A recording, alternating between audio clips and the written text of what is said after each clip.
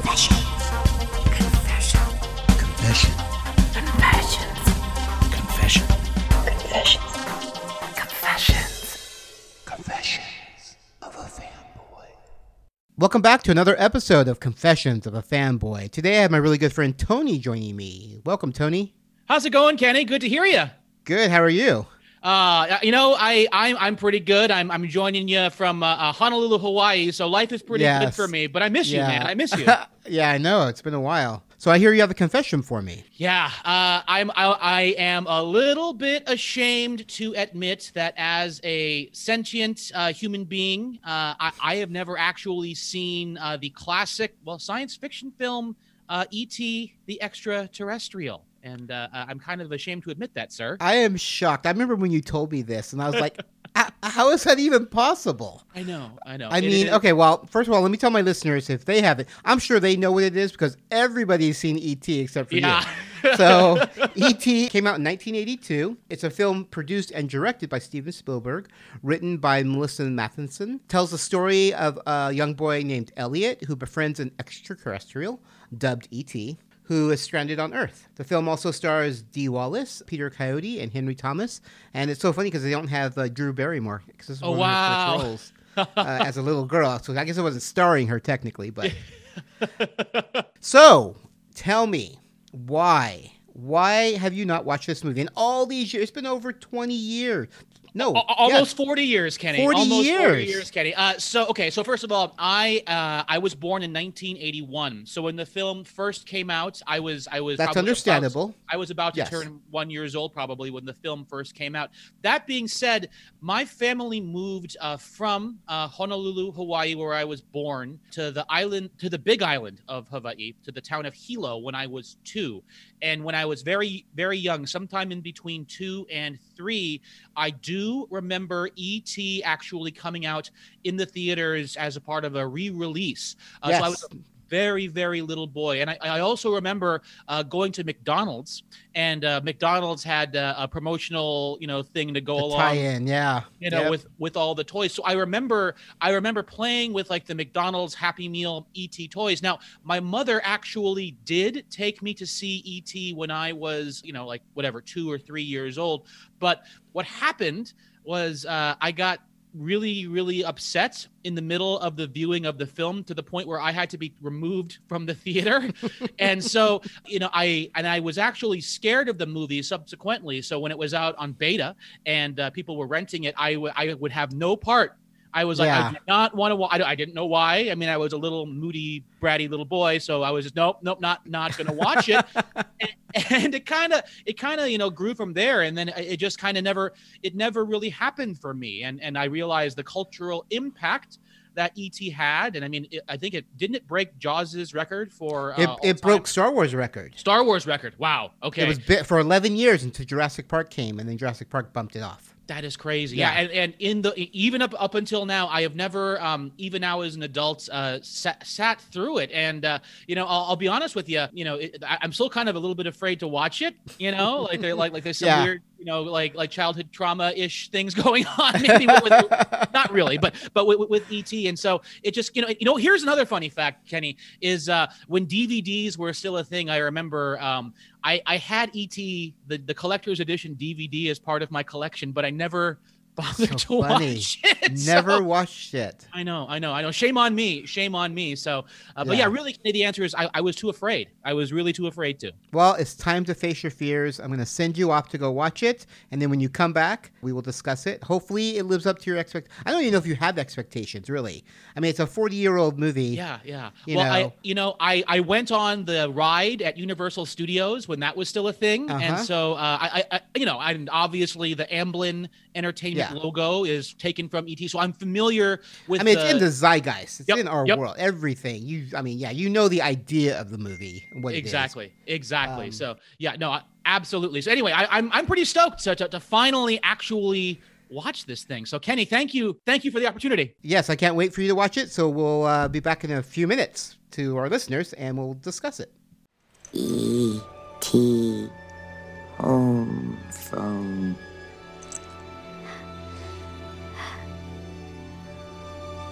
E.T. phone home. phone home. He wants to call somebody.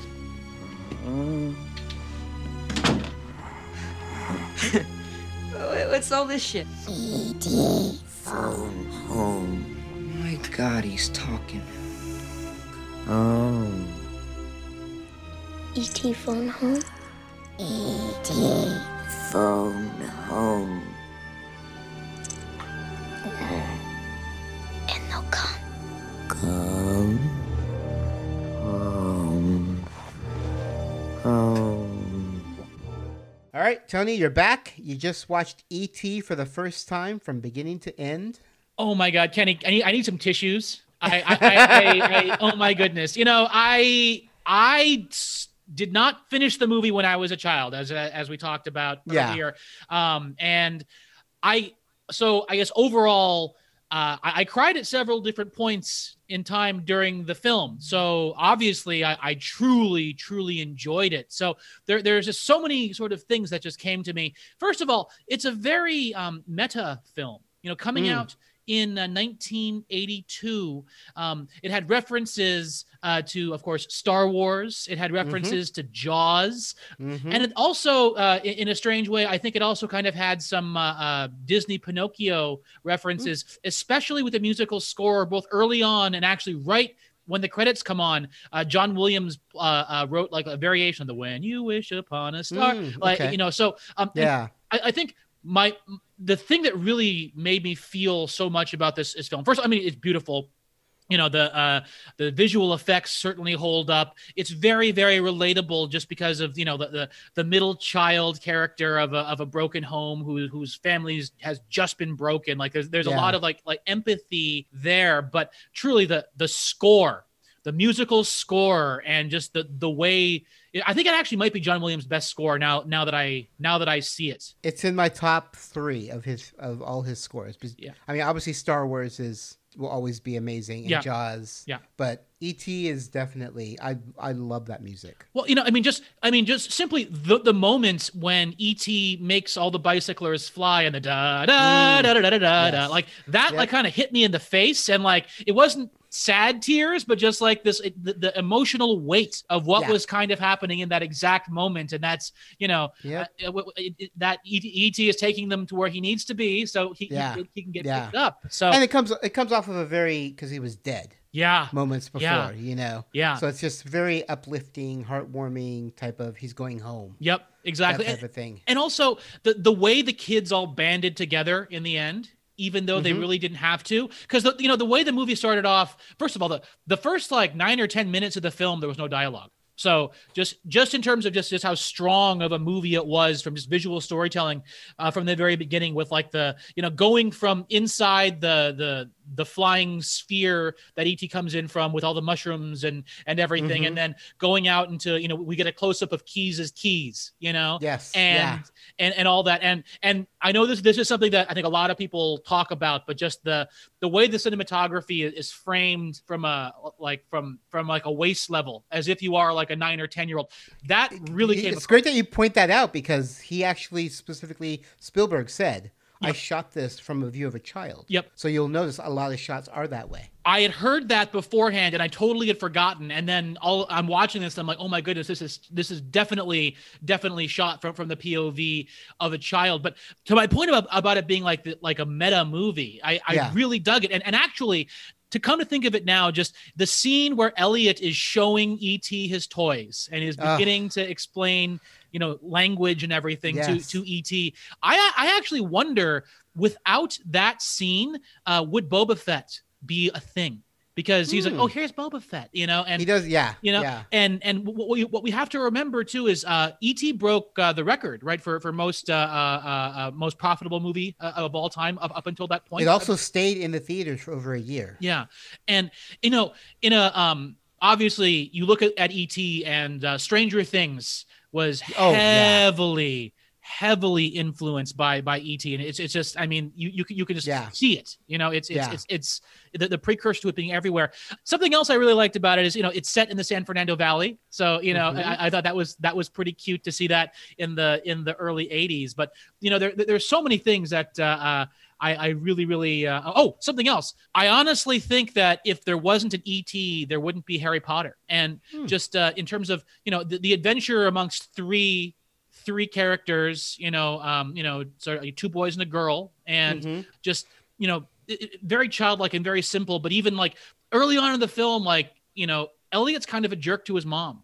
And I saw kind of echoes of like how Harry Potter behaves sort of in the middle of the Harry Potter book series, just, because they're sitting around the dinner table and Elliot, I'm not sure if he intends to be mean to his mom or not, but he's definitely mean to his mom when he's like, well, Dad's in Mexico with Sally, and then the older brother gets like gives him the look and Drew Barrymore's Gertie doesn't really know what to make of it all.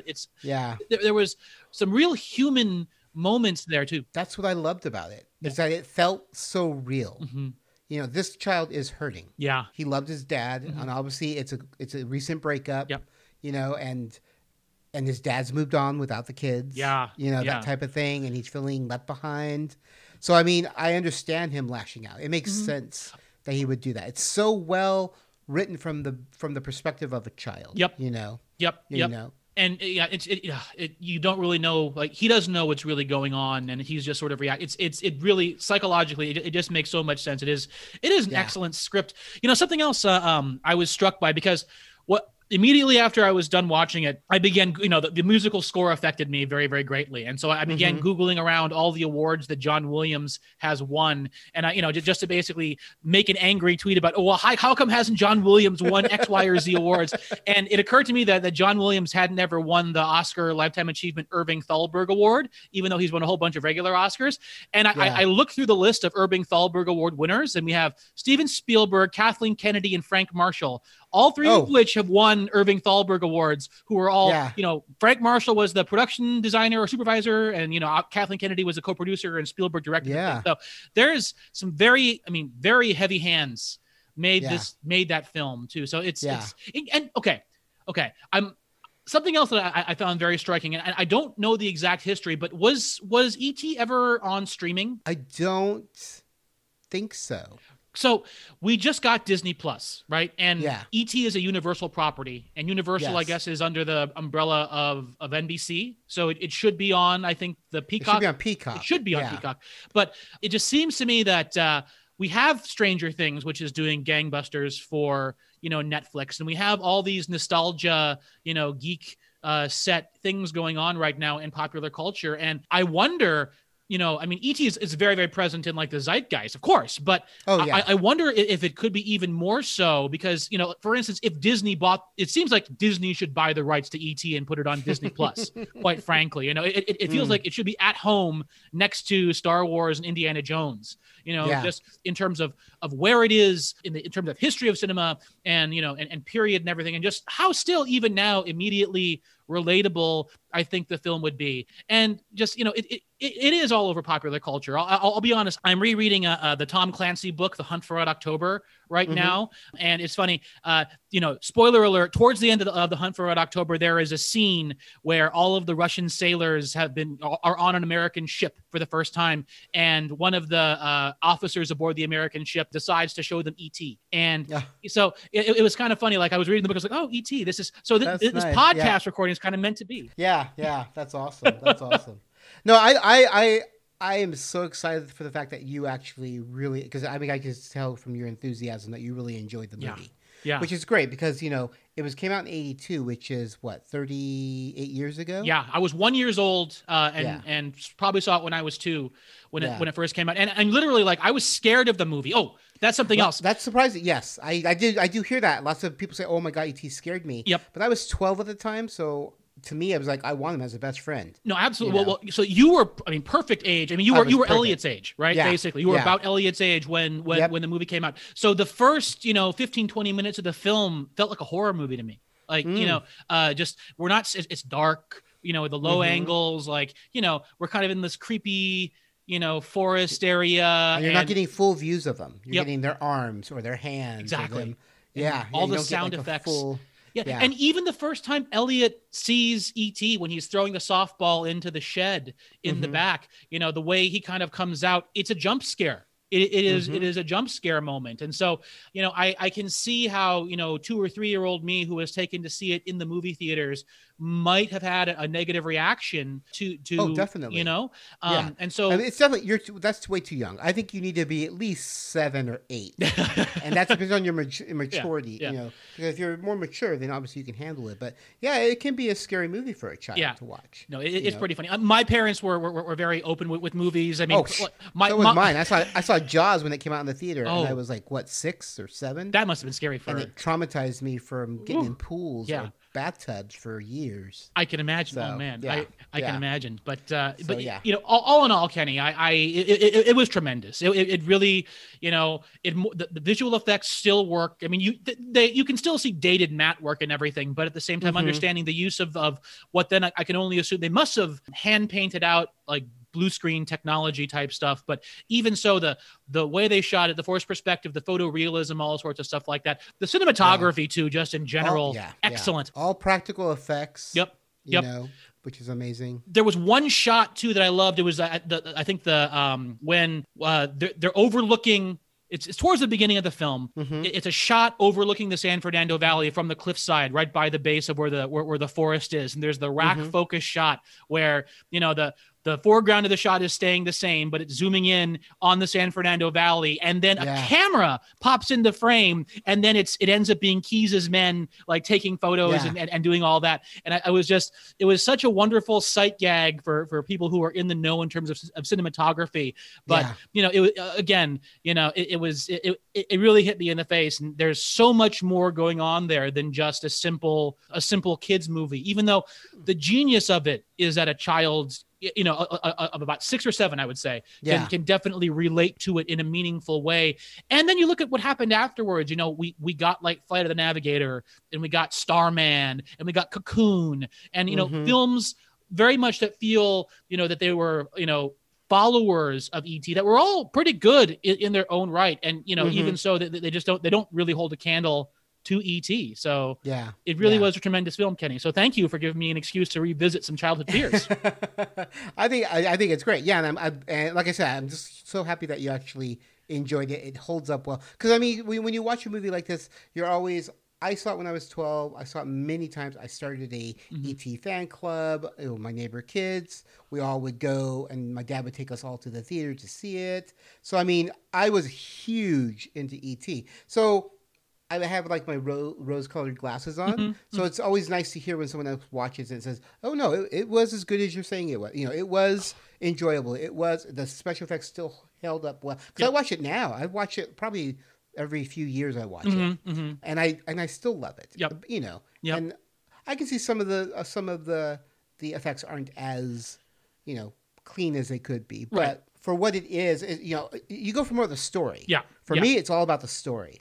E.T. and Elliot's relationship, Elliot and his brother's relationship, and E.T. and Gertie's relationship. It's all about and the mom, and the kids.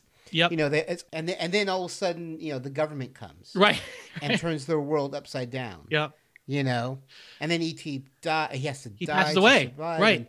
And I mean, I bawl and I know it's happening.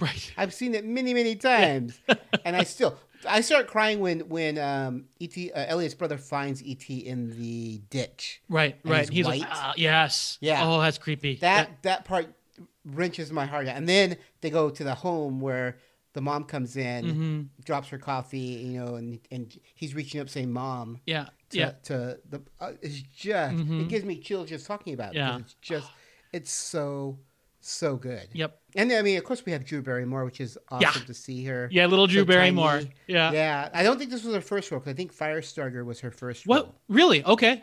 Yeah. Cool. I think this is her second role. Okay. She was super young. I mean, she was like, what, like 5 or 6 or something like that? Like, very, very young. Yeah. Yeah, but so adorable.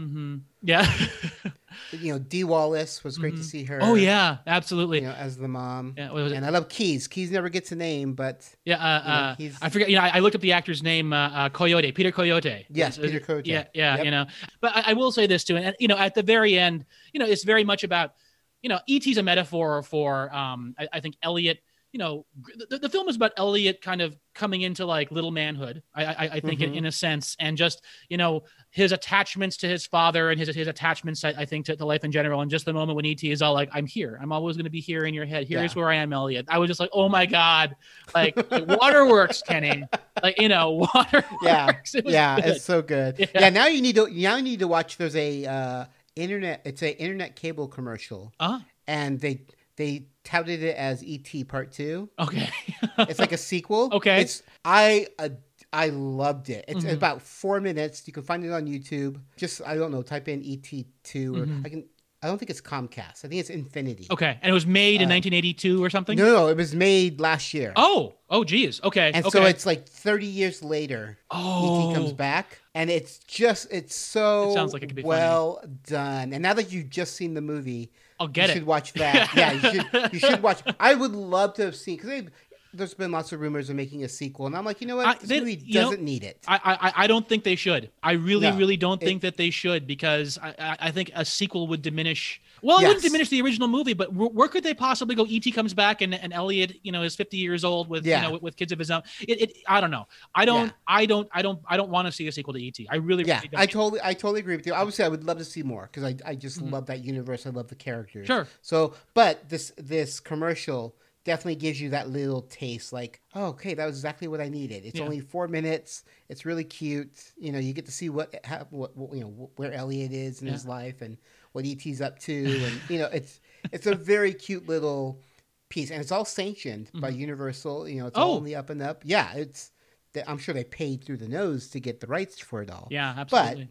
But they got a screenwriter to write the little script, and it's a really well done piece for a commercial. One last thing I do want to say is I did have the opportunity to go on the ET ride at Universal Studios beforehand, and now it is Transformers, I believe, is what they turned it into. Yes, unfortunately. Very unfortunate. No, it's actually Mummy. Oh, it's the Mummy. I like the Mummy, yes. but it's a shame that they took away that ride, because I want to go on it now even more. Than now that I actually am familiar with the IP beyond just it being the scary creature, So, but no, it was simply excellent, Kenny. It was simply excellent. So thank you. Good. Well, no, thank you for coming on with your confession and following through and watching it and enjoying it. And I'm glad that I gave you that little push to finally watch it. And I'm sure you'll be back. I would love to have you back on as another. I'm sure there's something else I shamefully haven't seen. I'm sure we can find something. So thank you again for doing this. I really appreciate it. I want to thank my listeners for tuning in, and we will talk to you guys again soon.